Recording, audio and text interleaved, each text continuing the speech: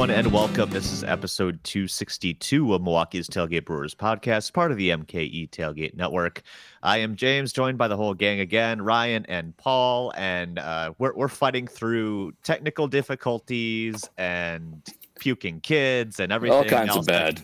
Yeah. So I'll just skip the how are you doing this week, because I feel like I know your answer, Paul. Yeah, you got it. It's you know the answer. Everything sucks. Everything sucks. Yep. So, we just wanted to get together. We're doing this a little bit earlier than normal on a Sunday afternoon, just to kind of recap some of the Brewers news that happened in the last week, because it was a busy week in terms of transactions. We've got a trade to talk about, so we'll get to all that in a minute and your Patreon questions. But first, if you'd like to help support us, you can become a patron over at patreon.com/MKE Tailgate for as little as $2 a month. That gets you the question priority both on this podcast and on Paul's reporting as eligible Packers podcast. $5 a month gets you that, plus the exclusive podcast, the Minor League Extra with Ryan and James Anderson, as well as Paul's mini pods. So, kind of struggling through the week here. The Packers sucked on Thursday night, so we got nothing else to do on a Sunday afternoon but talk some Brewers baseball. So I guess let's just get right to it. So we kind of previewed some of this last week with Kurt Hogue when he stepped in for Paul. Thank you again to Kurt for that. It was a super insightful episode. But we had the 40-man roster deadline. We had the tender non-tender deadline. So let's just start with the 40-man ads. So as we sort of expected, Bryce Terang and Abner Uribe were added to that 40-man roster. We talked a lot about those guys and how they may fit in last week's episode. But then they also added a couple other names that might be a surprise. They added reliever Cam Robinson as well. We kind of touched on him as a guy that would be one to look out for, and the Brewers really liked, and would even maybe be one of those Rule 5 picks from somebody had he not been protected. And then I think the surprise for everybody was, former fallen top prospect John Singleton added to the 40-man roster after putting together a solid year in AAA. So the Brewers have another first baseman, and we'll see how he fits in, or if he's going to survive the winter on the 40-man roster. But I guess, Paul, let's start with you. Surprised that they added John Singleton to that roster? Yeah, that's a big surprise. First of all, because he doesn't really fit in terms of platoon splits wise, but more than anything, like older first baseman is just a weird way to go here. It's a place they like to throw spaghetti at the wall. I guess that's what this is. But I think nobody saw this coming, and it takes up a spot that you might be able to use on somebody else who becomes available that is potentially better. So I was very surprised to see that. I don't know. It was a weird decision. Yeah, I think it's probably a temporary one, as James sort of hinted at probably there. That's the most logical thing, is that it's temporary. Well, and also just because they're nowhere near the number right now after having let some of these other guys go that were on the 40-man roster. That, like, when they kept Singleton, that only put them at 39 on the 40, and now they took four more guys off the 40 since then, so they're at like 35 now. So they just, I think, looked at it and said, we might as well hold on to him for right now and see if, depending on what other moves they make, how else things shake out, that maybe he could potentially be a guy that survives through the winter. But I wouldn't really bet on it at this point. So I think they just had very little to lose by doing so. Yeah, I think it's kind of surprising because he's definitely seems at least redundant when it comes to, looking at Rowdy and some of their Castanera and like a lot of the other bat-only guys that you could stick at first base or DH. We had Matt Arnold kind of speculating on where John Singleton might fit, which I was very happy to see that he's continuing the David Stearns tradition of, talking about a future fit for a guy who's clearly not going to be there in 2 months. But hey, at least there's a thought process there in case he is. So I don't know. He's still kind of interesting because, the talent's always kind of been there. It's just getting that out of him, right? And seeing if he can put together some semblance of a big league career. But I guess we'll see if he stays on the roster, because also, we had the non-tender deadline and a bunch of guys like him were also just non-tendered and maybe better than him. And, the Dom Smiths of the world are out there. So exactly. So we'll see, if the Brewers get in on any of those guys, but still, kind of not a name I expected to see, especially when we had all of those names that we talked about with Kurt last week. But I think obviously, Turang's the big one we talked about, and where he may fit in the super utility role. Abner Uribe as the guy that Mark Attanasio was clearly told about but couldn't remember his name. That was a fun story. He throws 100. That's all you need to know. So definitely good to see those guys protected. But on the other hand, too, this week we had a lot of arbitration decisions that had to be made. As we mentioned last week with Kurt, 18 calls had to be made before that deadline, which is an absurd number. I can't remember the last time I've seen one that high for a single team, and it was the most in the league. A lot of those were no-brainers, as we kind of talked about in recent weeks, but they did make some interesting decisions along the way, and we definitely have questions about that. So let's just start with the summary. Tendered contracts were Willy Adames, Mike Brasso, Vic Caratini, Keston Hiura, Hunter Renfroe, Rowdy Tellez, Luis Urias, and of course Corbin Burns, Brandon Woodruff, Hobie Milner, Eric Lauer, Devin Williams also tendered. 2 others agreed to contracts, presumably before they were non-tendered. Matt Bush and Adrian Hauser back on 1-year deals. Bush for about $1.85 million, Hauser for about $3.6 million, roughly right at where they were projected, or a little bit below in Matt Bush's case. And then we had the non-tenders, Trevor Gott, Luis Perdomo, Yandel Gustave. Not a lot of surprises there based on what we talked about. But, of course, the big news was that they waived Brent Suter as opposed to just non-tendering him. They said it gave him an opportunity to get that money elsewhere. He was claimed by Colorado, so he didn't make it very far through the waiver order before he was claimed. And he ended up getting $3 million from the Rockies as well. So I guess let's just start. I know, Paul, when we did these, tender, non-tender things, we talked quite a bit about whether it was worth it to keep Suter for the performance, but maybe it was for some of the other things. And we do have a Patreon question, so I'll just let you're either a smart fella or a fart smella pose this question. It could be argued that Suter was not worth the $3.1 million strictly on his field play, but does it seem like the Brewers cheaped out a little in not bringing him back when considering his clubhouse presence and value to team culture? Is losing value provided via a clubhouse and culture-related method overrated, and nothing that simply playing winning baseball can't solve? So I guess, Paul, let's take it away with you first. I think the most important thing to remember is we don't actually know what effect Brent Suter has in the clubhouse itself. Like, Brent Suter is the guy that the team brings out because fans like him and he's a character, and by all accounts, he's a fine teammate. But I'm not sure he is necessarily the rally around it guy that he is necessarily portrayed to be, especially given just the sheer turnover this team has. Like, Brent Suter is not necessarily everybody's friend at all. He might rub some people the wrong way. Some people might find him annoying, like some people find Tim Dillard annoying. Like, it's we're assuming a lot when we assume that Suter is worth a lot of money for keeping the clubhouse in check. And if you are paying for that, you certainly didn't get value on it last year after the Hader trade. It didn't work. So I think the Brewers probably kind of a lot along my lines and take a skeptical look at the value that something like that provides if you're not also providing on-field value. Suter's a fine pitcher. He's okay. He's not bad to have on your team, but he's not great. His stuff has always been kind of weird. He gets beat up in the playoffs by like the Dodgers, and we said he was a likely non-tender candidate, and I don't think that they're underrating chemistry here. I just think performance is number one. You can find chemistry guys that are actually good at baseball. They come through your clubhouse routinely when you add and subtract new players, and you can't keep a guy around just because he's funsies for everybody. Yeah, I think that's pretty much right down the line with what I'm thinking on this. You have to remember that a guy who puts up the kind of performance he did this last year, those guys you can generally find for if not league minimum, maybe slightly above. You can get those guys for, $1 million, $1.2 million, something like that, to put up that sort of performance.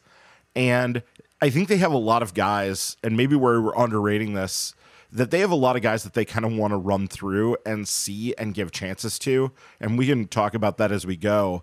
But there's going to be a number of new faces in this bullpen and guys who are going to get expanded roles off of what they had last year. Guys who are around like Strzelecki and Cousins and maybe Topa, who are going to have expanded roles going forward.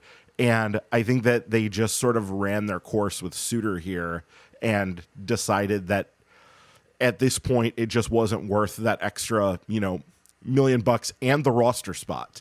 The guaranteed, he has to be on the roster. You can't really fool around with him. I don't believe he had options, and I don't think you'd option him anyway. Like it's a weird situation.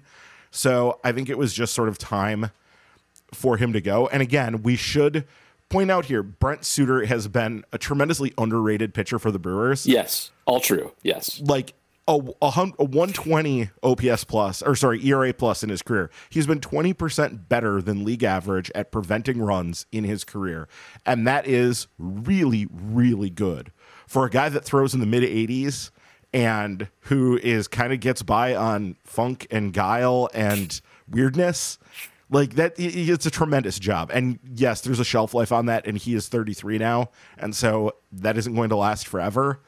I hope he's able to do it. I really, of all the places he could have gone to, Colorado just, that sucks. I feel bad. Yeah, I feel bad for him on that front. But I think this was one of those things. You have to make cold, calculated decisions in this business, and I think this is one of those times that they needed to do that.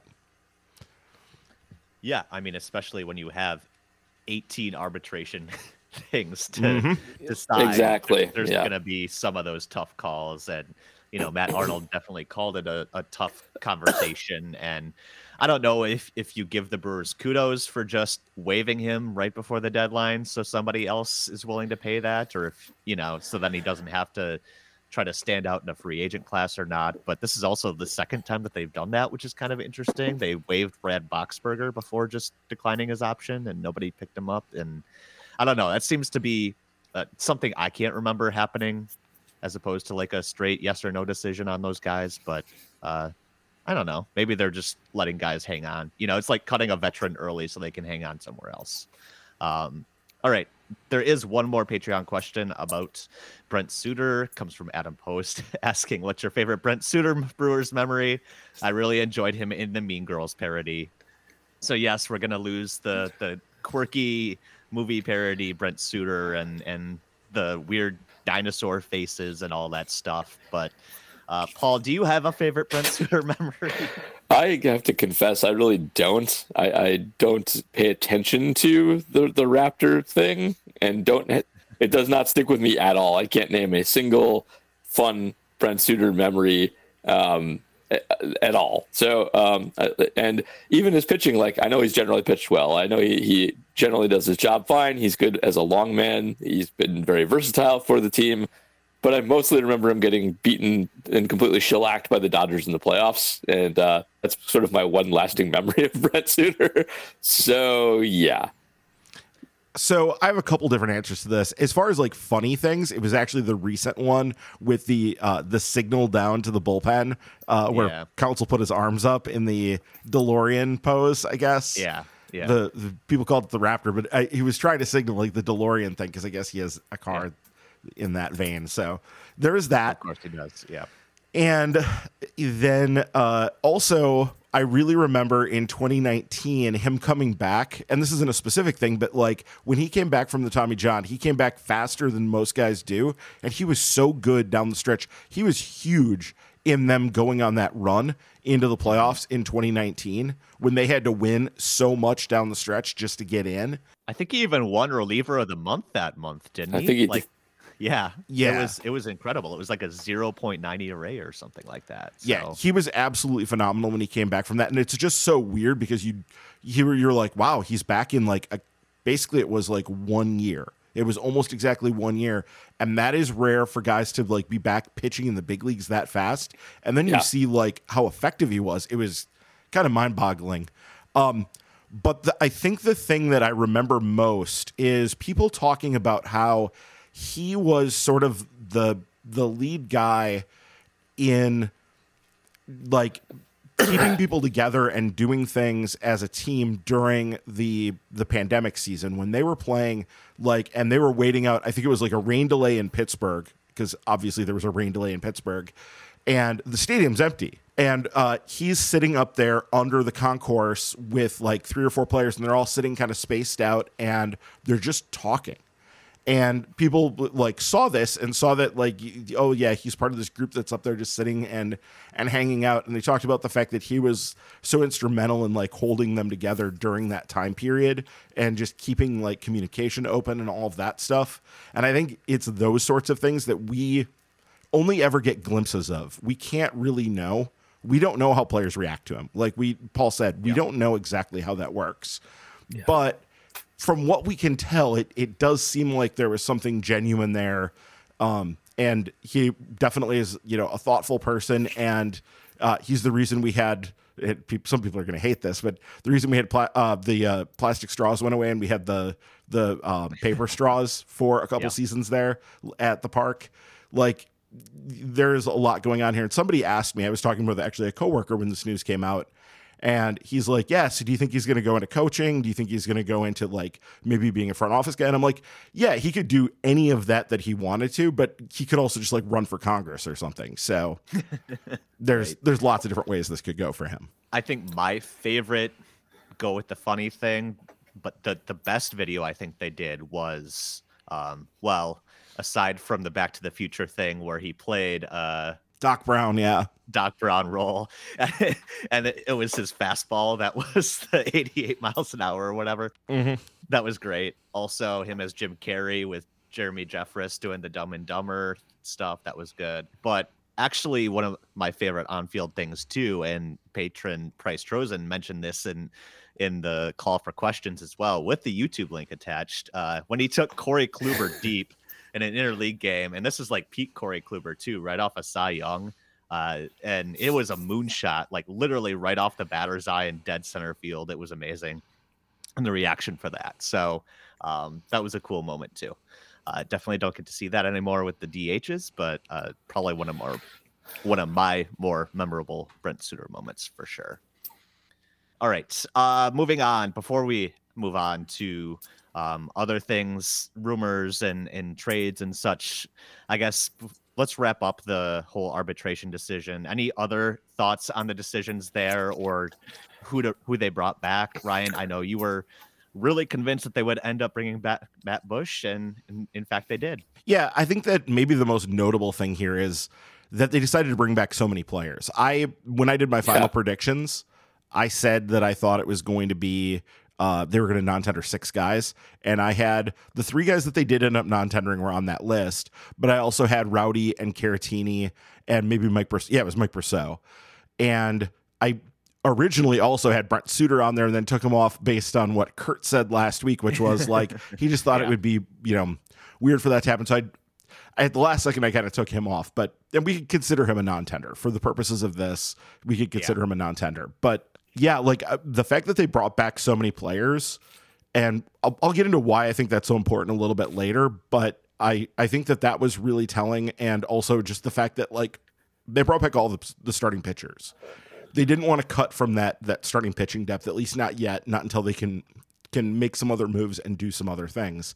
And I think that speaks to sort of where they're at as a club right now. So, but I want to get into that a little bit later more. Sure. I guess I'm kind of surprised that Keston Hiura was a tender, but we've also floated the idea of the tender and trade for him too, right? Maybe not time to give up on him quite yet, right, Paul? Yeah, I was surprised by that as well. That was the one I was going to say, but if they could still find value for him, and he's coming off a season where he hit actually pretty well, that's worth doing. So he kind of earned it, I suppose. I guess this is not a non-tender thing, but I'm a little surprised that Hauser's actually still on the team. That was sort of one of my dark horse candidates to not be a Brewer next year. And, they he is back. Not that way, but I'm a little surprised by that, given he's still a useful starting pitcher, but given a pretty weird down year from him, I thought they might start to look elsewhere there. Yeah, I mean, they got him at the 3.6, the exact projection which is number. diddly squad, so that's fine. And if it goes well, if things work well with him, we've seen him just in 2021 put up a well above average ERA plus, so well above average run prevention. Yes, the defense, he's very defense dependent, and we don't know exactly what that's going to look like, but yeah, it is interesting. But I think ultimately we talked about this, like, it was going to be hard to get rid of too many starting pitchers and maintain or improve the depth from what they had last year. So right. They kind of were locked into that, and that $3.6 million wasn't going to go as far as Adrian Hauser on the open market. Like that's just flat out, like, you wouldn't have gotten more for him or more for that money than him. You would have ended up with somebody lesser than him for sure, at least on paper. Yeah. Right. All right. Next Patreon question comes from Price Trozen and kind of refers to someone we talked about last week, Colton Wong, who the Brewers picked up their option for. But in the last week, we had a trade rumor saying the Mariners were allegedly asking about Colton Wong. So Price's question here, does Seattle have any major league ready pieces that the Brewers would want or could use in this trade scenario? Ryan, what do the Mariners have that could be useful for the Brewers if they were to pursue this? Well, less than they had before, because what they've really been doing here is, I don't know if you realize, they've been very, very active early on here. And it goes right in with, trader Jerry DiPoto's MO. Like, nobody likes to swing trades like Jerry DiPoto. And so they've already made a bunch of moves, and they've dealt from their main area of depth, which was their bullpen depth. So they've already cut some of that out from what they had before. And so I'm not exactly sure where you're going to, like, what sort of moves you're going to make here. Like, they traded, was it Adam Macko and Eric Swanson already to get Teoscar Hernandez. Yep. Like, so they've already sort of cut out some of that depth that they had. But yeah, it's worth exploring and worth looking at, because you are looking at him on a 1-year deal. And I think that if Seattle offered you something that allowed your roster to overall improve, I'd be happy to do it. It's just, it's going to be somewhat difficult to do that when they're also both teams are trying to contend.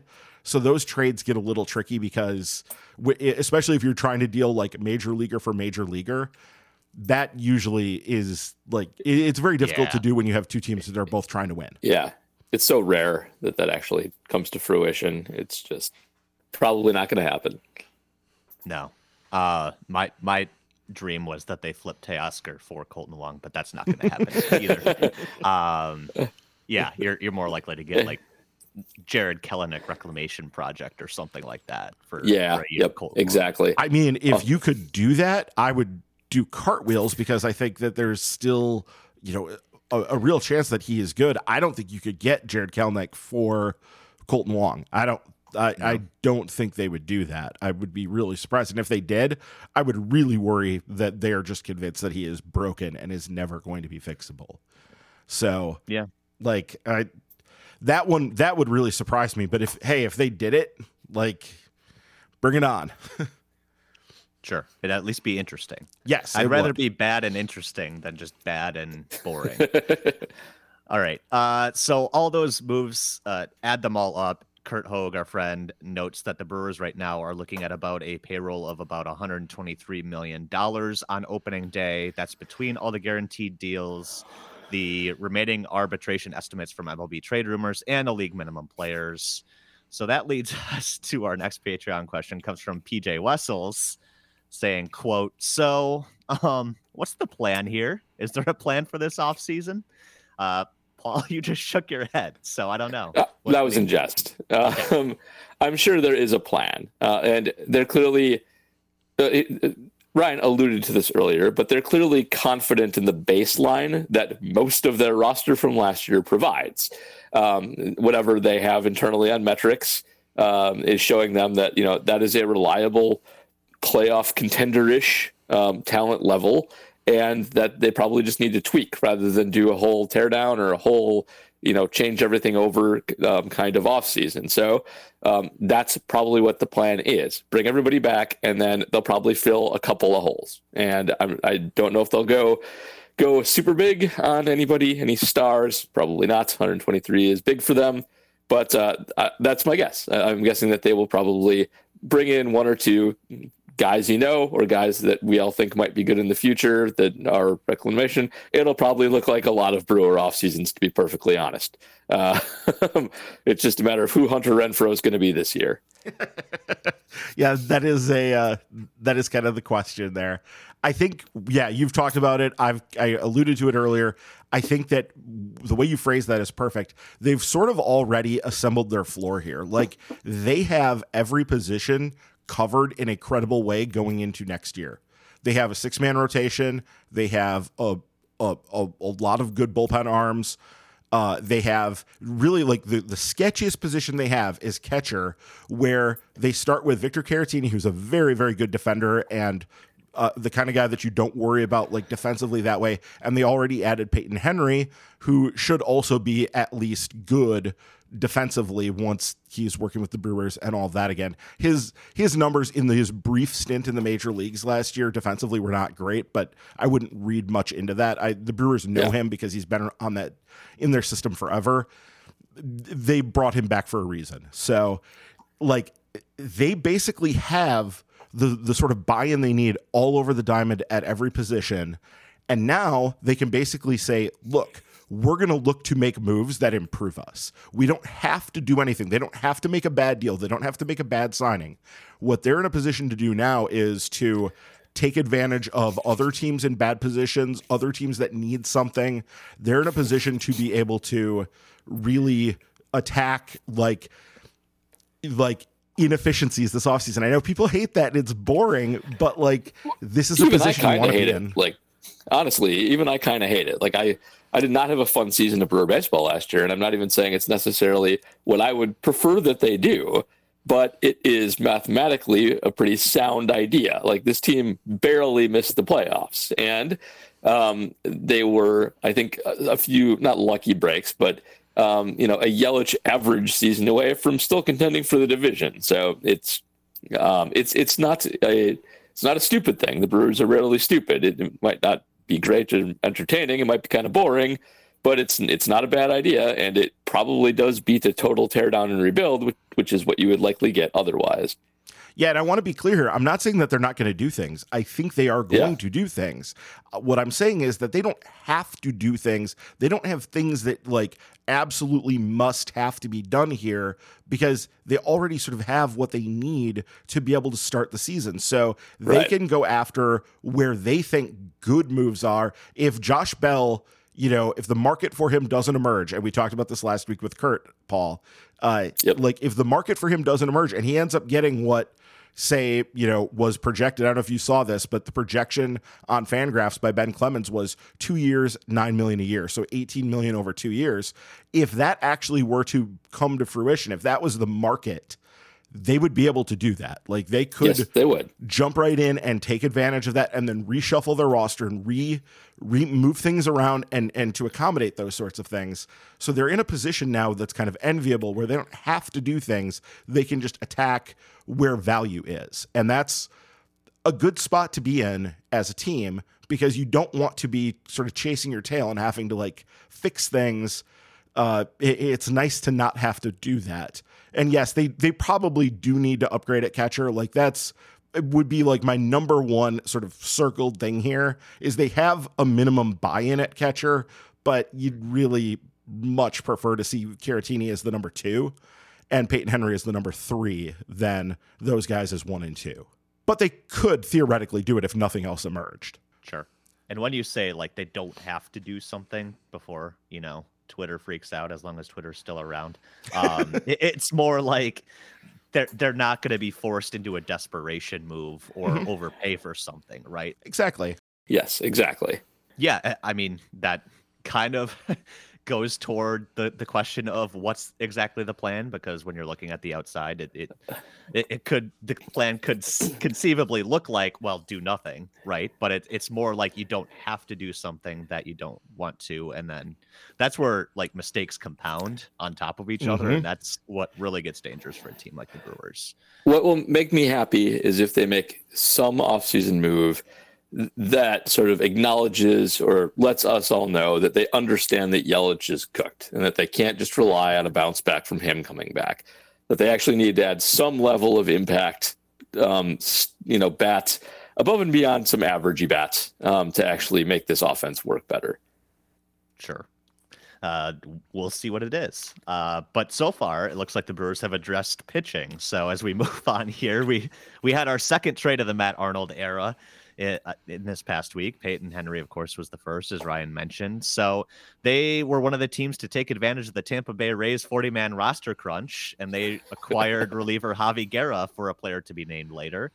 And based on what they said after the trade, he looks like someone the Brewers might actually be high on as a possible late inning option. Very interesting player, converted infielder very recently, right? Like as recently as like 2019 or something, he was still playing infield, but can throw it in the upper 90s, has a decent slider. So there might be stuff to work with. So we've got a few questions on this trade here. First one comes from Mark Podscarby asking, David Stern's first move was acquiring Jay Guerra. One of Matt Arnold's first moves is to acquire Jay Guerra.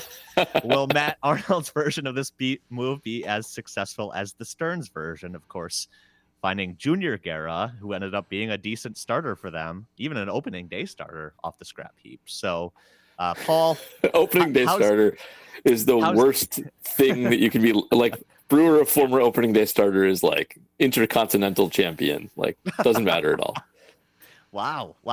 Not even. I don't know my wrestling. That might actually matter a lot, but I think that's the sub belt. You're fine. So. You're fine. Okay. Days. So yeah, I guess aside from being the intercontinental champion, your thoughts on Javi Guerra and where you might fit in, Paul? I'm going to say what everybody said about this, which is, it seems like a good acquisition. It seems like they're getting good value here because he seems to have excellent upside just with velo, and pitches look like they're plus. He looks like he could potentially be a dominant late inning reliever, and if he's not, he'll probably be a solid middle reliever, and that is the Brewer profile on relievers to a T.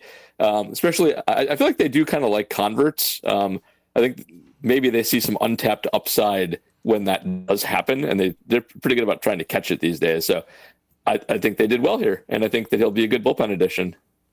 Yeah, I mean, I don't want to set the bar too high here. I think that we're going to get to that in these coming questions. I think that what you're looking at is a guy that they traded a player to be named later for. And so, yeah, this could work. Like he might be, and it's exactly the kind of move you want to make. You take advantage of the Rays roster crunch, because they always have a roster crunch. And hopefully we get to the point where we always have a roster crunch too. We're not there yet, but maybe we're headed in that direction. And you would like to be in that position, but I don't know that I'm going to invest anything in particular in him. I just think he's another body to throw at this thing and see what sticks. And that's kind of what the bullpen is. In I think that there are some limitations here. He doesn't have an option. That was part of why the Rays let him go, was he didn't have an option. So you're going to have to carry him out of camp and all the way through, or potentially try to sneak him through waivers at some point, which maybe you can do that, but that's going to be tricky. And yeah, but there is untapped upside here, especially for a guy who's 27. He's going to be playing in his age 27 season next year. There's upside here because of the recent conversion to the mound, and the fact that there's still things that are being worked on. And the fact that the Rays went out and got him last year tells you kind of all you need to know, that like there are definitely things here, characteristics here that you want to work with. And so the fact that the Brewers kind of picked up over what the Rays had to sort of leave behind because of their roster crunch is a good sign, and it's fine. But I wouldn't invest anything in particular in him. I think that it's more like, here's another body to throw at the problem, basically. Sure. And the Rays have definitely over the years shown an ability, right, to kind of pick up these random guys, but they identify one thing that random guy does really, really well, and they can turn that into value. And, Matt Arnold also came from that front office, that line of thinking. So maybe not too surprising to see him, jump at somebody like Javi Guerra, where you see the big fastball velocity and you're like, if we can get that slider to work, look out. Yeah. So, all right. Jay Google also asking about Guerras, asking, do the Brewers hold a record for Guerras on an all-time roster? Can Javi help the back end of the bullpen? We already kind of touched on that. Arnold thinks they have a lot of back of the end bullpen arms. Do they? And shout out to Steve, because we're talking bullpen arms. So, this is the challenge, right, Paul, of trying to replace Josh Hader in an offseason. Then you try to stockpile as many maybe options as possible and see what sticks. But how do you feel about maybe Guerra fitting into that and some of the other arms they may try in that role?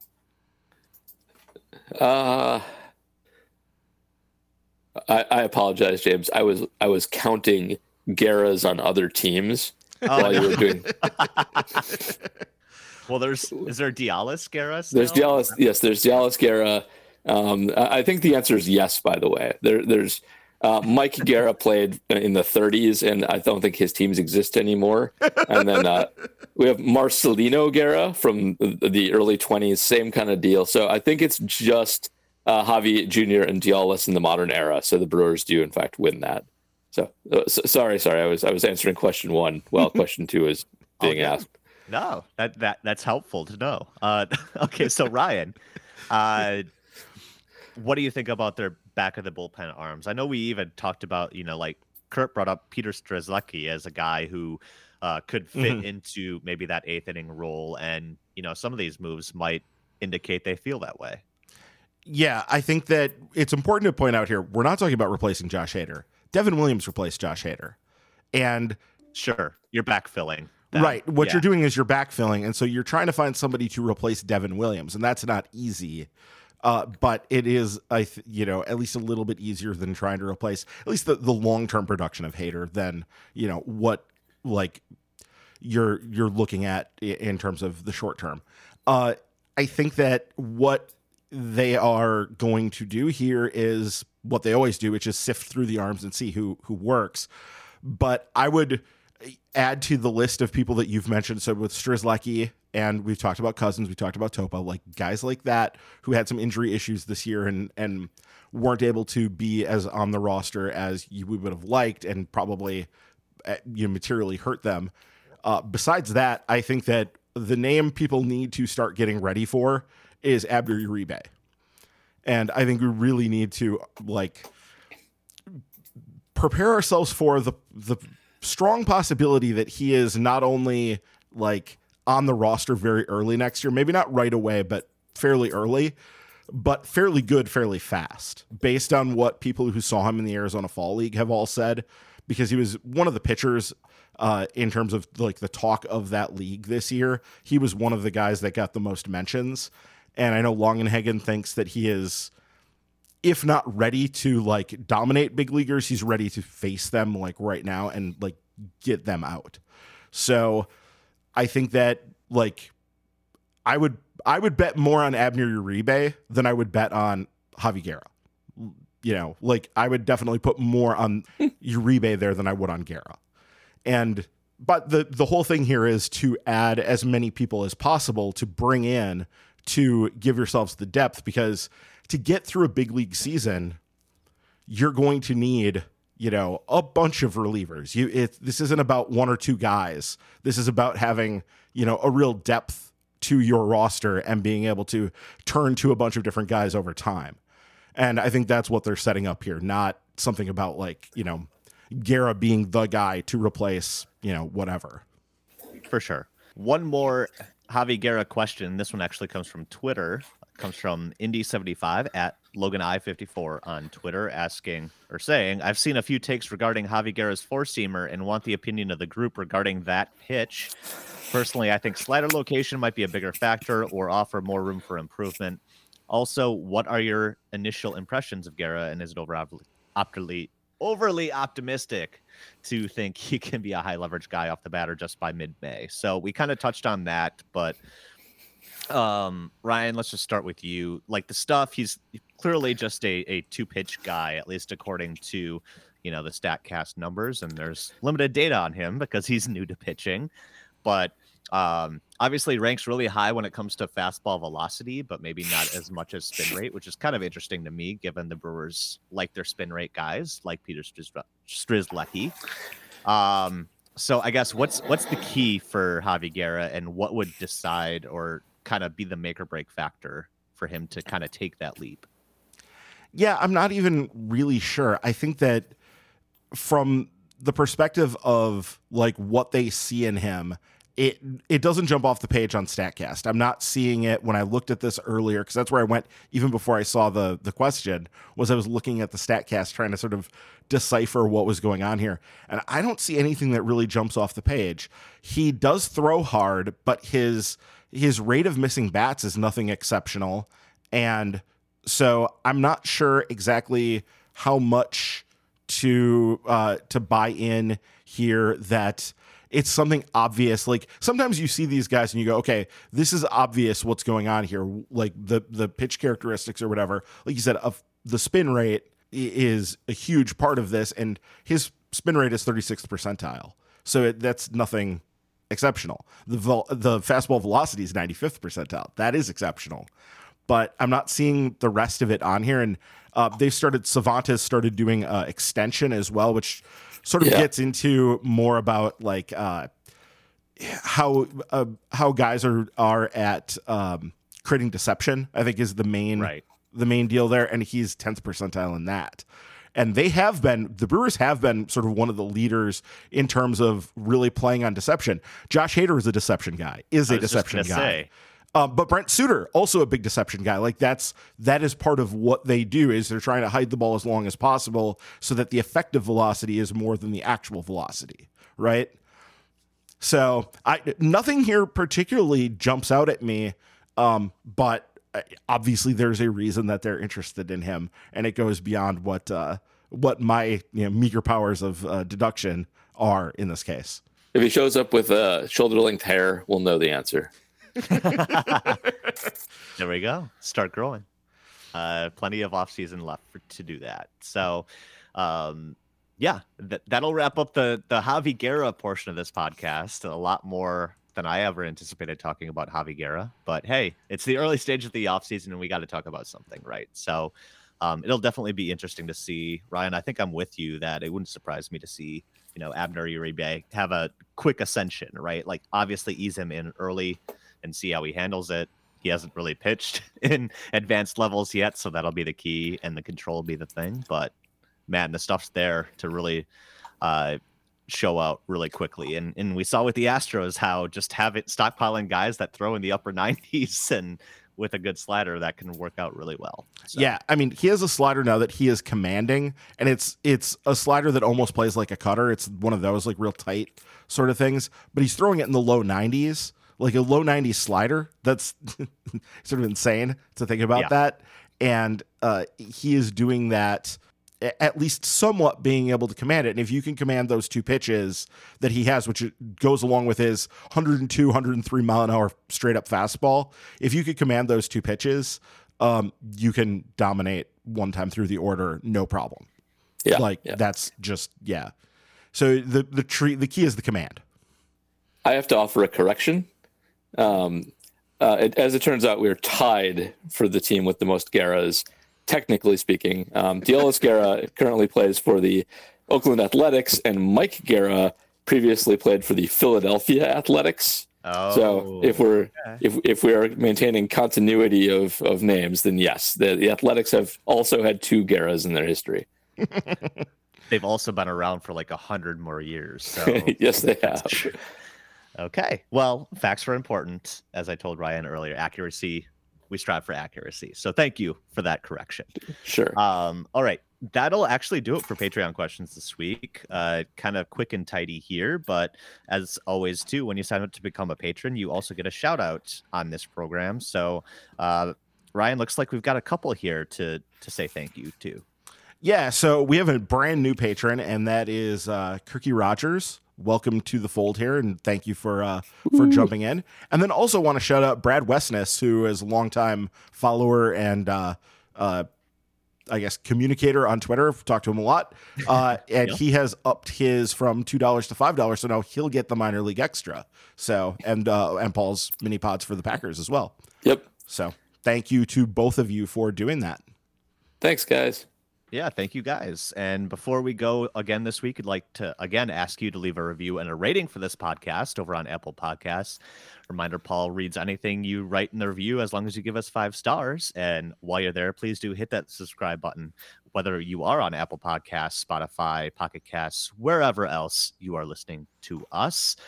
We would like to give a big thanks for listening this week, and we'll probably be taking the next week off due to Thanksgiving travel. Just a heads up on that. But we will be back soon on Milwaukee's Tailgate, and we promise we'll pull together an emergency pod if the Brewers do something crazy over Thanksgiving, as they have tended to do sometimes. So if that's the case, we'll gather up somewhere and get you guys a quick pod for that. But in the meantime, hope you all have a great and happy Thanksgiving, and we'll see you next time here